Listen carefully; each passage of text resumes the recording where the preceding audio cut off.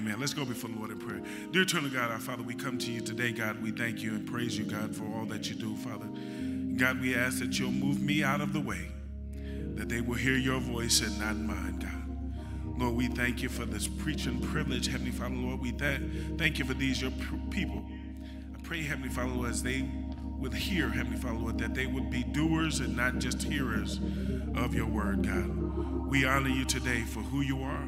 We thank you and we praise you. It's in Jesus' name that we pray. In Jesus' name, amen and amen.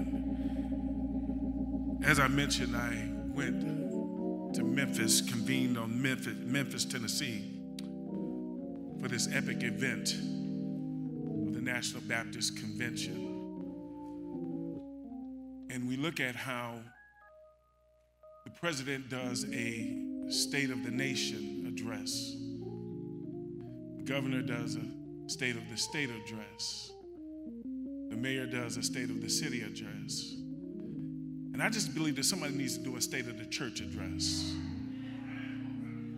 Because there's some things that are happening in our churches. There are some people who are introducing some strange doctrines, some strange practices that we have not seen before. And what it has developed into is an interfighting between churches, interfighting between denominations. The reality of it is that we're killing our own. We're shooting and killing our own. All of us, if you have to be locked in a closet somewhere for the last month or so to not know and understand some of the stuff that is taking places in churches today. We all know what's going on with Bishop T.D. Jakes. And I don't put my mouth on Bishop Jakes. I don't talk about that. But what I do for Bishop Jakes is I pray for him. I pray for that church. Because no matter how this turns out, it's going to be the church that's going to be left to try and clean up and mop up the mess that has been made. And so we need to be praying for the church. There's another church down in Atlanta, Georgia, for a watch night service. Had all kinds of bumping and grinding and secular music and bumping all throughout the sanctuary. And understand, this is not of God. This is nowhere in Scripture. And understand that the Scripture is our final authority to anything that we do in God's house. The problem is that we've allowed our own personal experiences and our own personal feelings to get in the way of what God wants to do in His church. And we want to introduce newer stuff, more profound stuff that no one else has thought about. The church is in critical condition. But there is good news. Because the church does not belong to me. Church does not belong to any pastor. The church does not belong to any denomination. It does not belong to you. It belongs to Jesus Christ. And so with saying that, I want to take this text from Matthew's Gospel, the 16th chapter.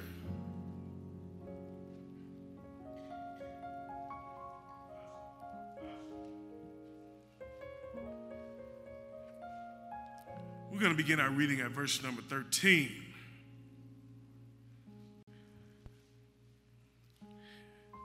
Say amen when you have it.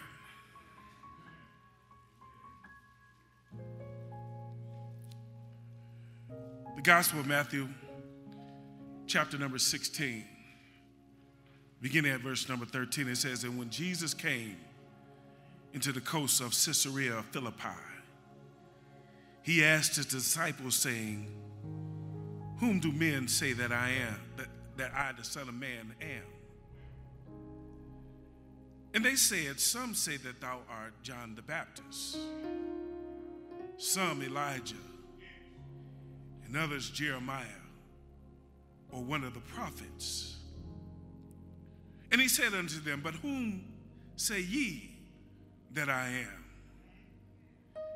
And Simon Peter answered and said, Thou art the Christ, the Son of the living God. And Jesus answered and said unto him, Blessed art thou, Simon Bar-Jonah, for flesh and blood have not revealed it unto thee, but my Father which is in heaven. And I say also unto thee, that thou art Peter, and upon this rock I will build my church. Somebody say, my church. And the gates of hell shall not prevail against it. And I will give unto thee the keys of the kingdom of heaven. And whatsoever thou shalt bind on earth shall be bound in heaven. And whatsoever thou shalt loose on earth shall be loosed in heaven. Then he charged his disciples that they should tell no man that he was Jesus the Christ. And from that time forth, began Jesus to show unto his disciples how that he must go unto Jerusalem and suffer many things of the elders and chief priests and scribes, and be killed and raised on the third day. From this text, I would like to take for this thought: who's building your church? That's the question we all need to ask. Who's building our church? We have a misconception of what church means. If you ask many of you guys, or many of people, what church do you attend? They would say Macedonia Baptist Church. They would say Corinthian Baptist Church.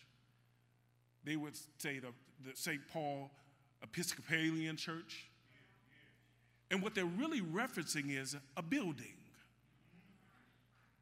And understand that the church is not necessarily the building. The reality of it is that we must think biblically when it comes to church. Many of us don't understand that it's not the building, but it is the people who reside within the building that make up the church. Now, understand the fact also that everybody in the building is not a part of the church.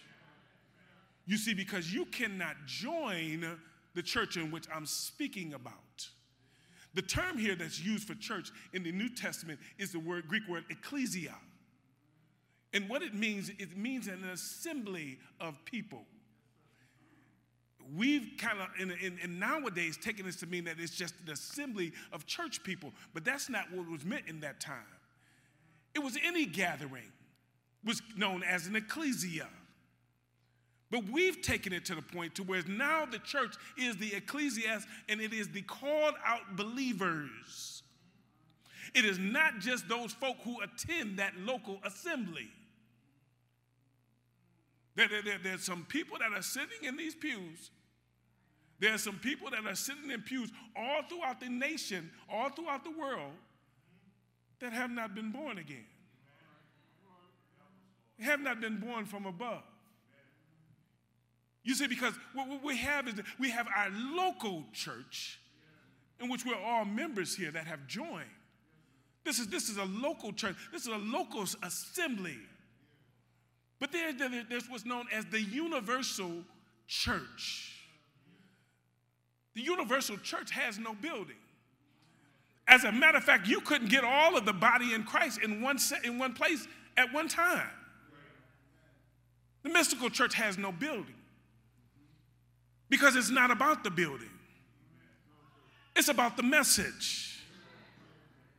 It's about us coming together under the unity of the faith in the Lord Jesus Christ. And this is what ties us all together. But one of the greatest hindrances to the body of Christ is denominationalism. That was the starting point of dividing God's church. Because when you look at the state of the church, there's over 3,000 different denominations in the world today. We had 4 different congresses down in Memphis, Tennessee. Shame on the Baptist church. Shame on us. Why? Because we don't want to come under the authority of someone else. And understand that Jesus began to build his church with 12 men. That was the starting point. And that's what this text picks up at. Jesus is using that opportunity to teach his disciples about this new coming church that will be birthed on the day of Pentecost. Now, understand that perhaps this sounded a little bit strange to the disciples as Jesus was teaching that. There was a lot of stuff that the disciples did not realize and understand until after Jesus had rose from the dead. So I'm not surprised by that. You see, because the reality of it is that a lot of it is spiritually discerned. And that's why a lot of us can't get it, because we're not discerning it spiritually. We're still looking at it carnally, fleshly, physically. But this church is spirit. The Bible said that the Spirit all baptized us all into one body. So we're all a part of the body of Christ that have been blood washed, that have confessed their sin, have repented and confessed their sins, and have received Christ as their Savior, are in the body of Christ. It's evident by how you live your life. There's a whole lot of folk that have stood down here and gave their public profession of faith, but have never been born again. There are those ones that have come through our new members class, and we have given them the plan of salvation and what it takes to be saved, and they still do not get it. Because it's the Spirit of God that draws people. It's the Spirit of God that convicts people of their sinfulness. It's the Spirit of God that transforms lives of individuals that believe on the Lord Jesus Christ. You cannot be saved without the Lord working in your life, sanctifying you, getting you to a place to where he can use you effectively. Some of us, God won't even touch. The reason why, because he can't trust us.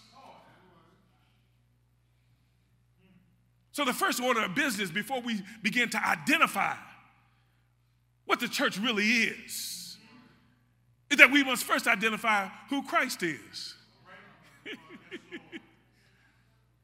Listen, Jesus in the 8th chapter of Matthew begins a miracle crusade. He's healing the sick. He's raising the dead. He's giving sight to the blind. He's unstopping deaf ears. He's walking on water. He's feeding the multitude. Understand that all of these miracles are something that's done by someone who is divine and not someone who is human. It is the divine nature of Jesus working through his flesh that is doing this. The reason why God does this is that we need to have some type of object to be able to look to. So we look to Jesus, who is the author and the finisher of our faith. In other words, we draw faith by seeing what Christ did all throughout his gospels. And there are times that we must look at the gospel from a horizontal view. In other words, how do they interrelate? Because the reality of it is they confirm one another. They confirm that this is the truth from a historical standpoint. But then there's time that we must look at this text from a vertical view. What is it that God is really trying to say to me personally? And so Jesus opens up this lesson to the disciples by asking a question. The first question is a public question. He asked the question, who do men say that I, the Son of Man am? And this kind of perplexed me for a minute because I said that Jesus is God all by himself. And he's omniscient. He knows everything. As a matter of fact, before it even come off your lips, Jesus already knows what you're about to say. Before it formulates in your mind and in your heart, he already knows. But he's using this as an object lesson. And it's not just for the disciples, it's for us as well. Here's what I'm talking about. The disciples are at Caesarea of Philippi. This region here was a region that had a plethora of gods. The cultural diversity there was extensive. There was a lot of schools of thought about who Jesus was. Now understand that for these people to be able to make an assessment of Jesus, for them to even be able to conceptualize in their mind who Jesus was, they must have had some type of knowledge about Jesus. And so what this first group represents, it represents the religious facet of the church. There's a whole lot of people in the church that's been around Jesus. You know a little bit about Jesus. And so Jesus asked them, who do they say that I am? And they begin to say that he's John the Baptist, which is quite interesting because John the Baptist is dead now. And so apparently they must think maybe he is the resurrection of John the Baptist. Well, he walked with John the Baptist. John the Baptist baptized him. How can he be resurrected as John the Baptist? So they understood Bible, but their theology was messed up. Even Jesus said, it would have been an honor to be John the Baptist. You call me John the Baptist, I'm gonna stick my chest out a little bit. Because it was at Jesus' testimony about John the Baptist. He said, John the Baptist, he said, of all men born of a woman, there's not one greater than John the Baptist.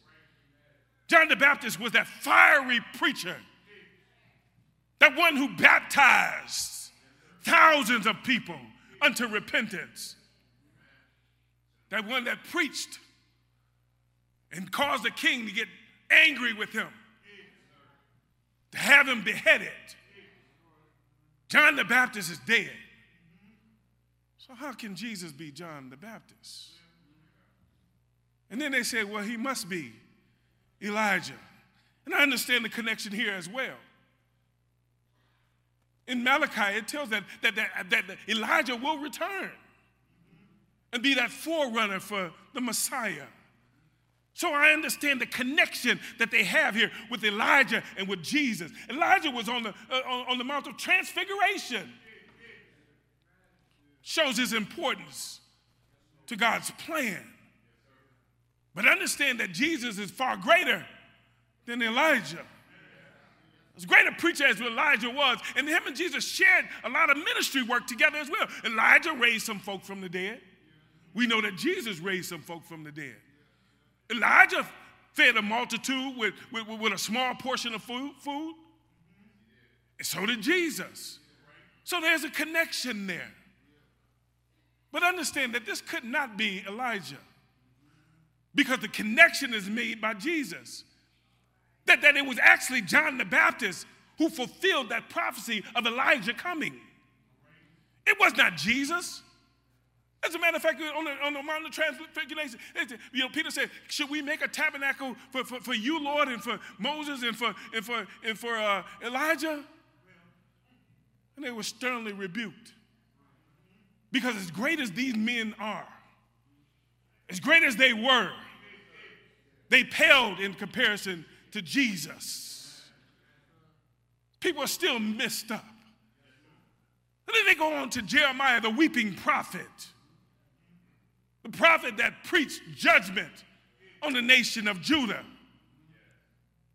He was a man of conviction, a man that was honored,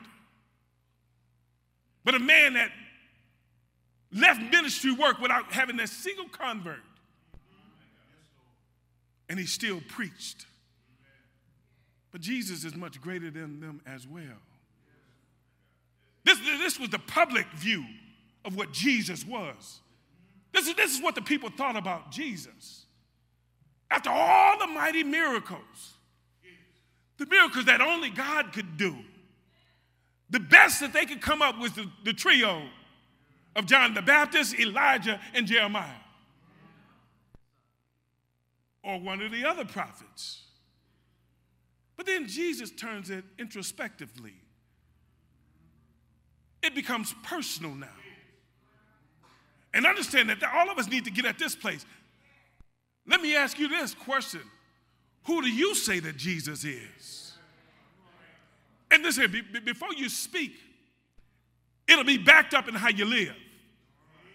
You see, because if you say that Jesus Christ is the anointed one, is the Christ, then you'll live like that. If Jesus had enough power to change your life, then you can't say that. It's in how you live your life. And he puts it right in their face. He said, whom do you say the Son of Man is? In other words, look within yourself. And this is what I've been telling you guys. We all have to look within ourselves. We spend so much time looking outside and externally and looking at other folk. Take us some time to look in the mirror. Look at your own life. What does your life demonstrate about who Jesus is?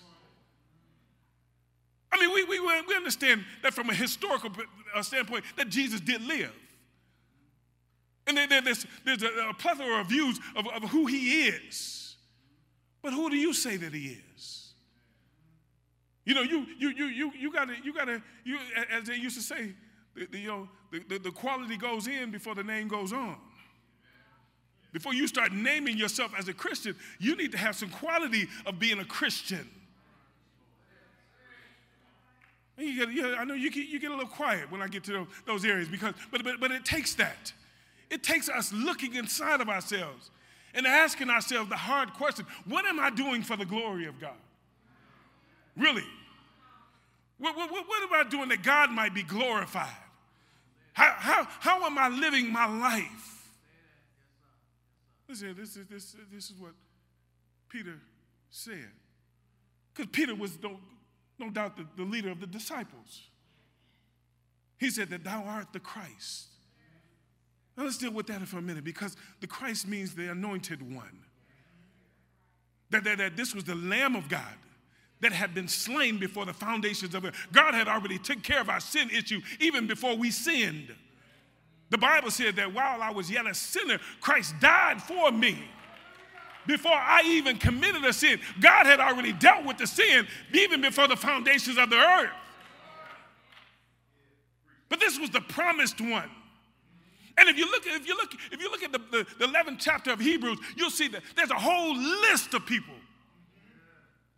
that are in the hall of faith that believed and trusted on the one, this Messiah, this Christ to come, and had never received the promise, but yet they still believed. And here we are, we're looking back on history. We know what happened at Calvary, but yet we struggle with our belief in what Jesus Christ is doing. He said that thou art the Christ. Thou art the anointed one. You're the promised one. You're the one that God promised that he was going to send.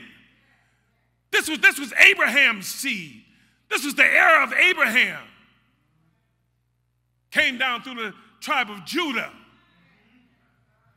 Circumcised. Lived a holy life. Lived a sinless life. Because only the Christ could do that. No mere man could do that. That's why God didn't send the man.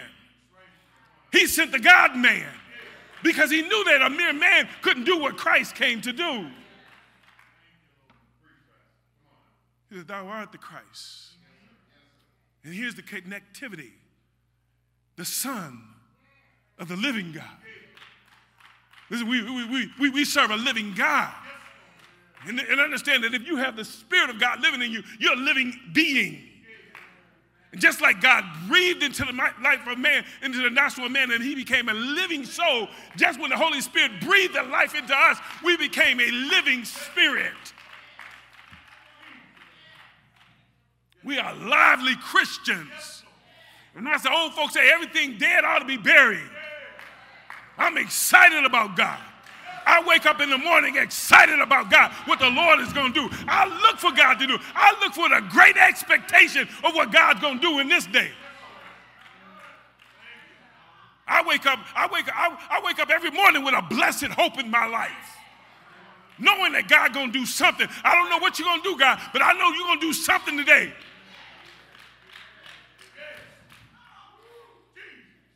He said that thou art the Son of God. The Son of God. That is deity there. It's deity.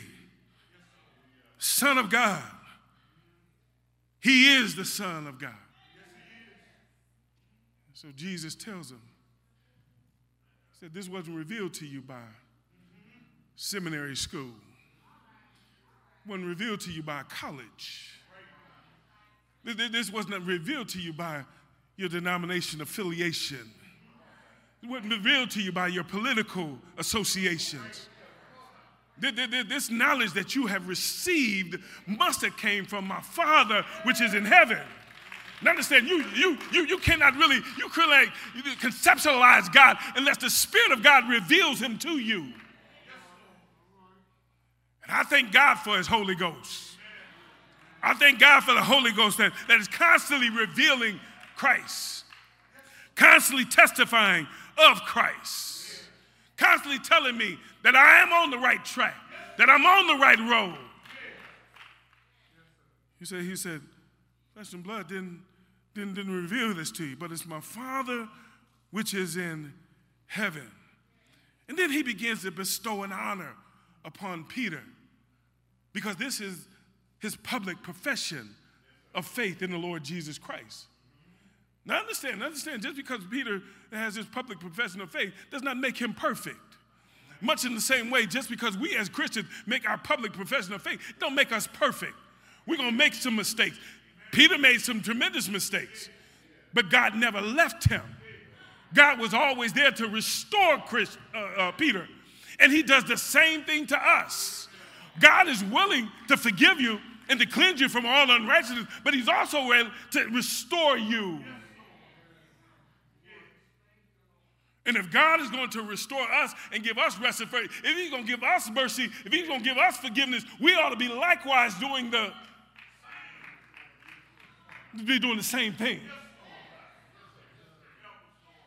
We need to start putting down our self-pettiness and understand and looking with an eye of compassion, looking with an eye of mercy. And here's the reason why. Because one day you're going to need some mercy. One day you're going to need somebody to be compassionate on you. And that's why when I look at these men of God in this, and listen, let me tell you something.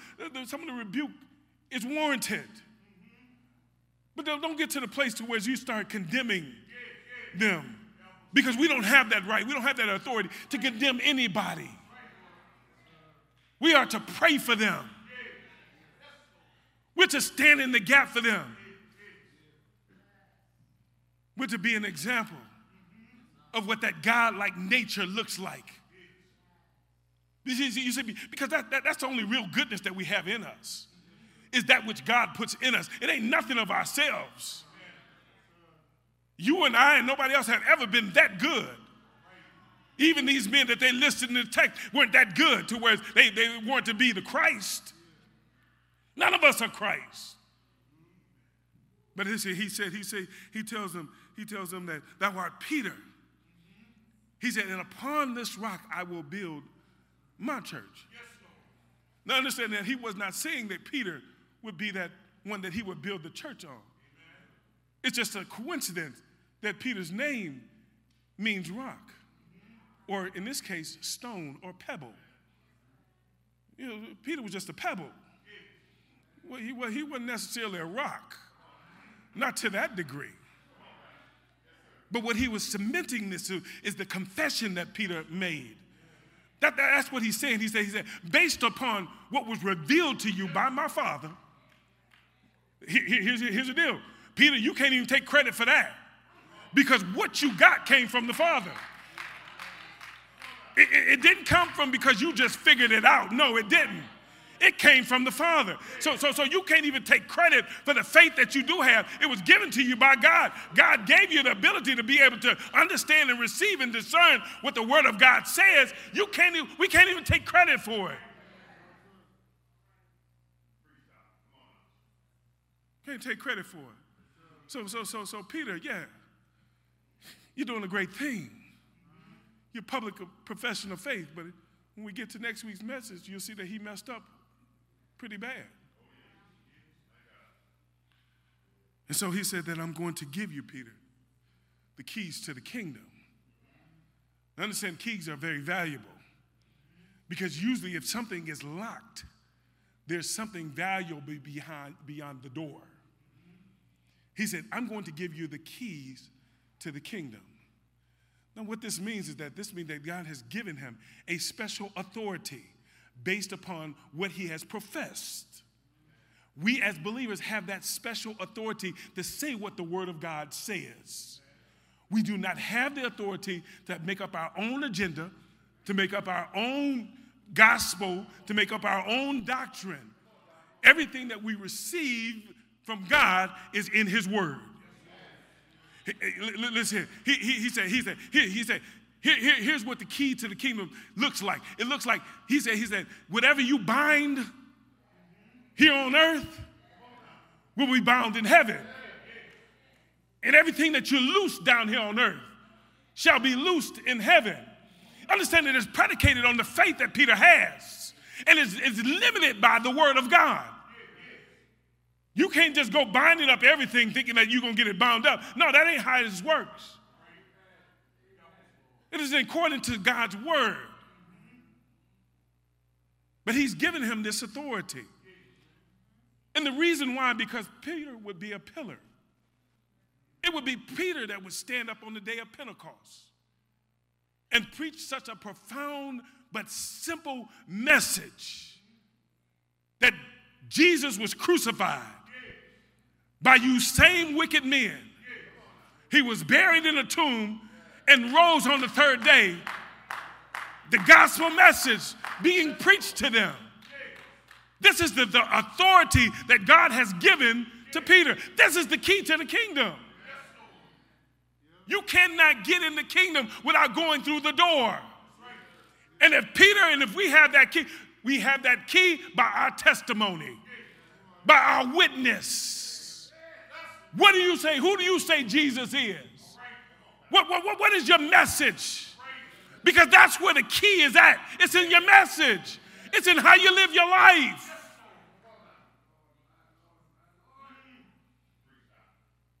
That's the key. That's the key. And so he puts it back in the face of these disciples. Are you in agreement with Peter? Are you in agreement that Jesus is the Christ? Are you in agreement that he is the anointed one of God? Are you in agreement that he is the one, he's the only provision for your sin? Are you in agreement that he is the way, the truth, and the life? No man comes to the Father but by him. So who's building your church? Who's building that church within you? Because you are a part of the body of Christ, right? And we ought to be growing and maturing in Christ.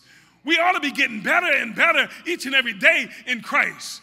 We ought to be coming to Bible study, Sunday school, learning what God wants for us and the desires for us. You ought to be wanting to do that. Because of Jesus' church, he said, upon this I will build my church. That gives Jesus ownership of the church. He owns this church. And listen, I'm glad that Jesus owns the church. I'm glad that he owns it and that we don't own it.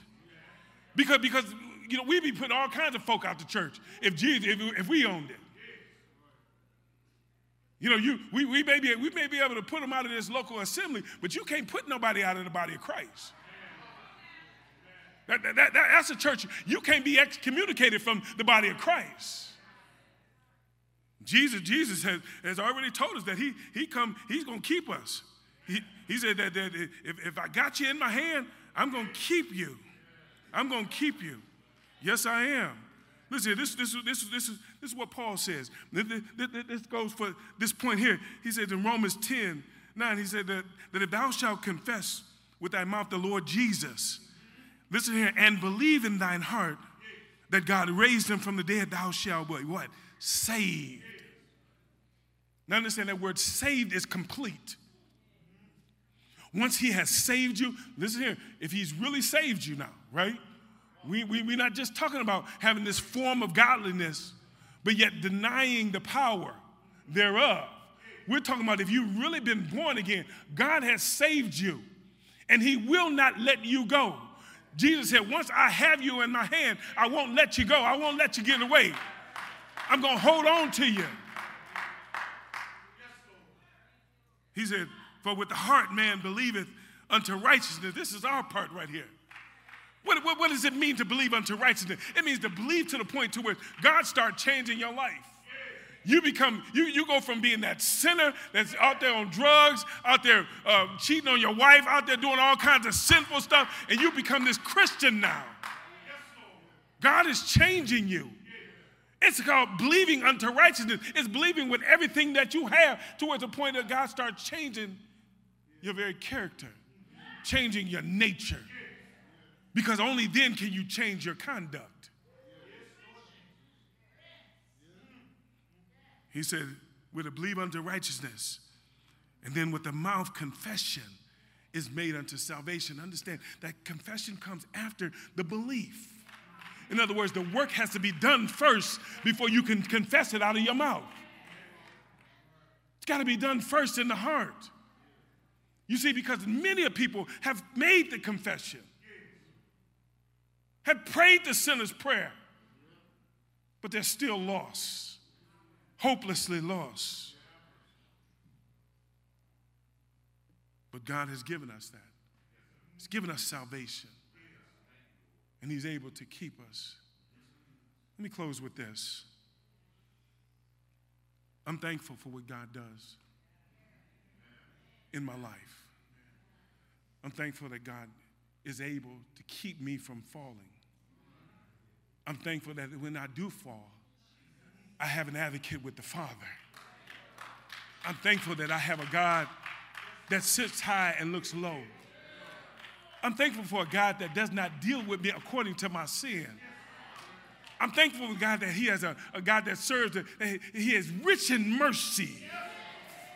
I'm thankful for the favor and the grace of God that he places upon our lives.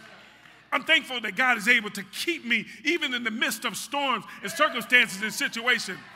I'm thankful to God that he reveals his goodness to me even in the midst of my depression, even in the midst of all the heartache that I've experienced. I'm thankful for that. I'm thankful to God for his word and what his word says. Listen, this is another good. In the book of Romans, it says that this is good. This is medicine for your soul. He says in Romans 8:35, he said, who shall separate us from the love of God? Shall tribulation or distress or persecution or famine or nakedness or peril or the sword? No, nothing shall separate us from God. So for as it is written, for thy sake we are killed all the day long and are counted as sheep for the slaughter. Nay, in all of these things, we are more, we're more than conquerors. We're not just conquerors, we're more than conquerors through him that loved us.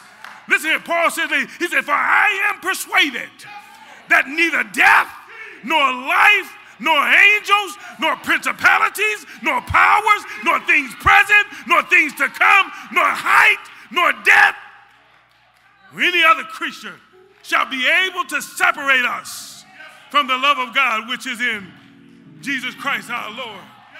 There's nothing that can separate us from the love of God. God's got you. No matter what you're going through, God's got you. No matter what they say about you, the Lord has you. He's true to his word. And it's his word that tells us that he died on Calvary's cross. Some 2,000 years ago, he gave his life for us. They nailed him in his hands, nailed him in his feet, put a crown of thorns on his head. He died for your sins, and he died for my sins. They buried him in a tomb. He stayed there all Friday, all Saturday, but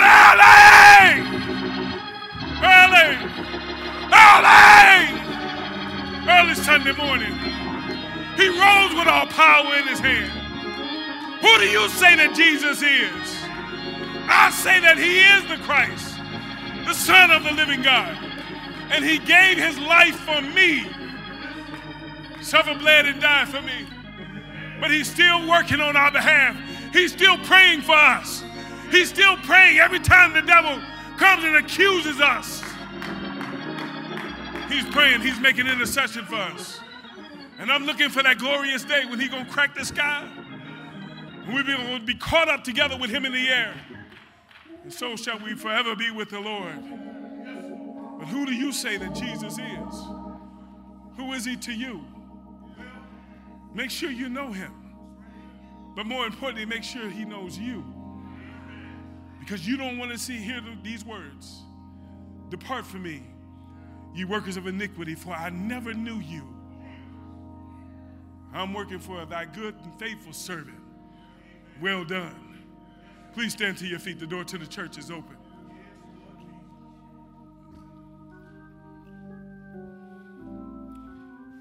The door to the church is open. Is there one?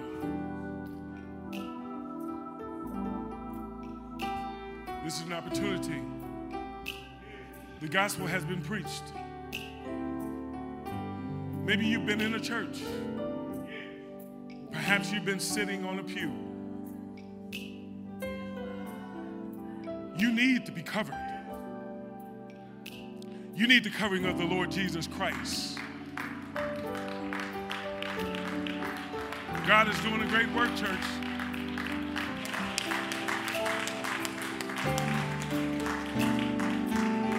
There is room at the cross.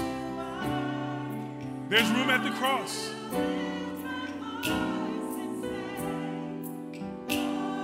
You might as well come while you have the decision. You might as well bow on this side, because you'll eventually bow on the other side. This is your opportunity. Because of who you are. Because of who you are, I give glory. Come on, because of who you are.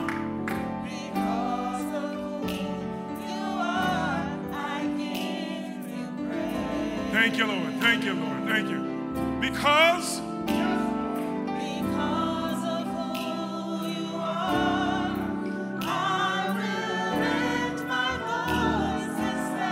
come on. Lord, I love you. I worship you because of who you are. Yes, Lord. Yes, Lord. Yes, Lord. Lord, I worship you because of who you are. Come on, choir. Come on, choir. Jehovah Jireh. Yes, Lord. Yeah, come on. Come on. Come on, church. Yes, Lord. Jehovah Nissi. Yes, Lord. Yes. Come on. Come on. Thank you, Lord. Thank you. Jehovah Shalom. Yes, Lord. Yes, Lord. Yes, Lord. Yes, Lord.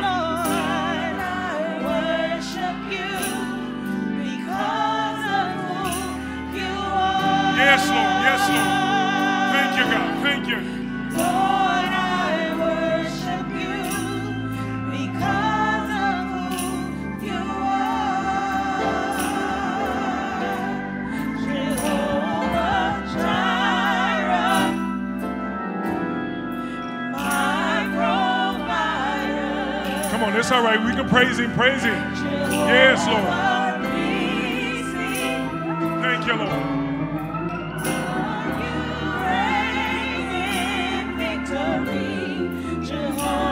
Come on, let me see all the hands of the worshipers out there. Are you a worshiper of God? Thank you, Lord. Thank you, Lord. Thank you.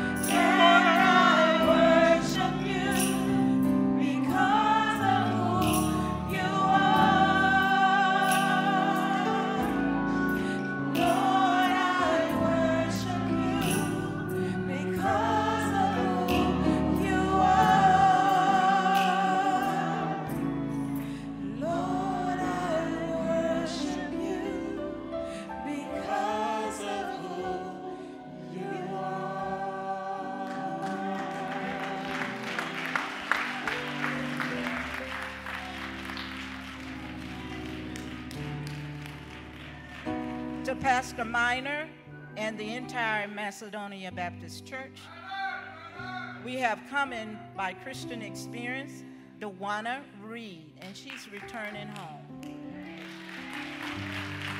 You want to please stand to your feet. You're coming back home. Let me tell you something.